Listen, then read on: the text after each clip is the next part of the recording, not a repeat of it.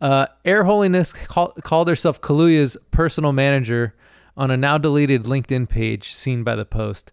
She has also described herself as, quote, head mistress for, quote, the international alma mater, Blessed University.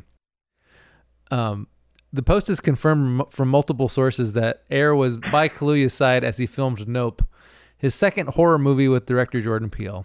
Yeah, I mean, I don't know if I'd want her negotiating, but she can't be worse than a normal PR person. Yeah, I mean, it is true. Like, people in Hollywood in these like agent and gatekeeper roles, they actually are terrible at what they do. They have no fucking clue what's going on.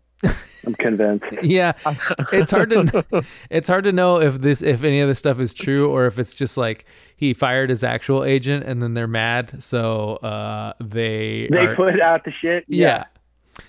People on the Nope set were very concerned that Air had, quote, taken over DK's life and all decisions had to go through her, unquote, said an industry insider. I've heard there were multiple blowups and the production people were afraid of her. I mean, Daniel Kaluuya is one of those guys that's such a good actor. It doesn't surprise me that he's weird as fuck.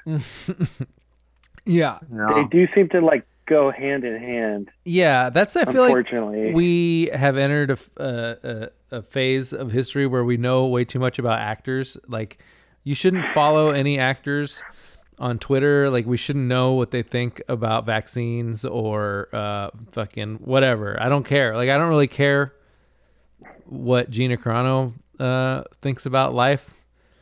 I mean, I guess with her, like, she doesn't have a high ceiling because she's also like not a very good actress, but don't take away Daniel Kaluuya from me. Yeah. Right. And also, I always feel bad for the actors that are like, try not to get involved in any of this shit, right? Like they don't want to make any statement on anything, and then they get put on blast because they haven't said something. Yeah. You know what I mean? Daniel Kaluuya's deafening silence on the Ukraine situation is unconscionable. I like when they get into the specifics around like the healing crystals, and they'll be like, okay, this one is for like if you've got gout. It's purple. That's good. And if your racist stepfather tries to touch you, put this one in your pocket. Yeah, like the more specific, the better, because I think crystals are probably just nature, and I don't know that they have more effect than that, but I like imagining they do.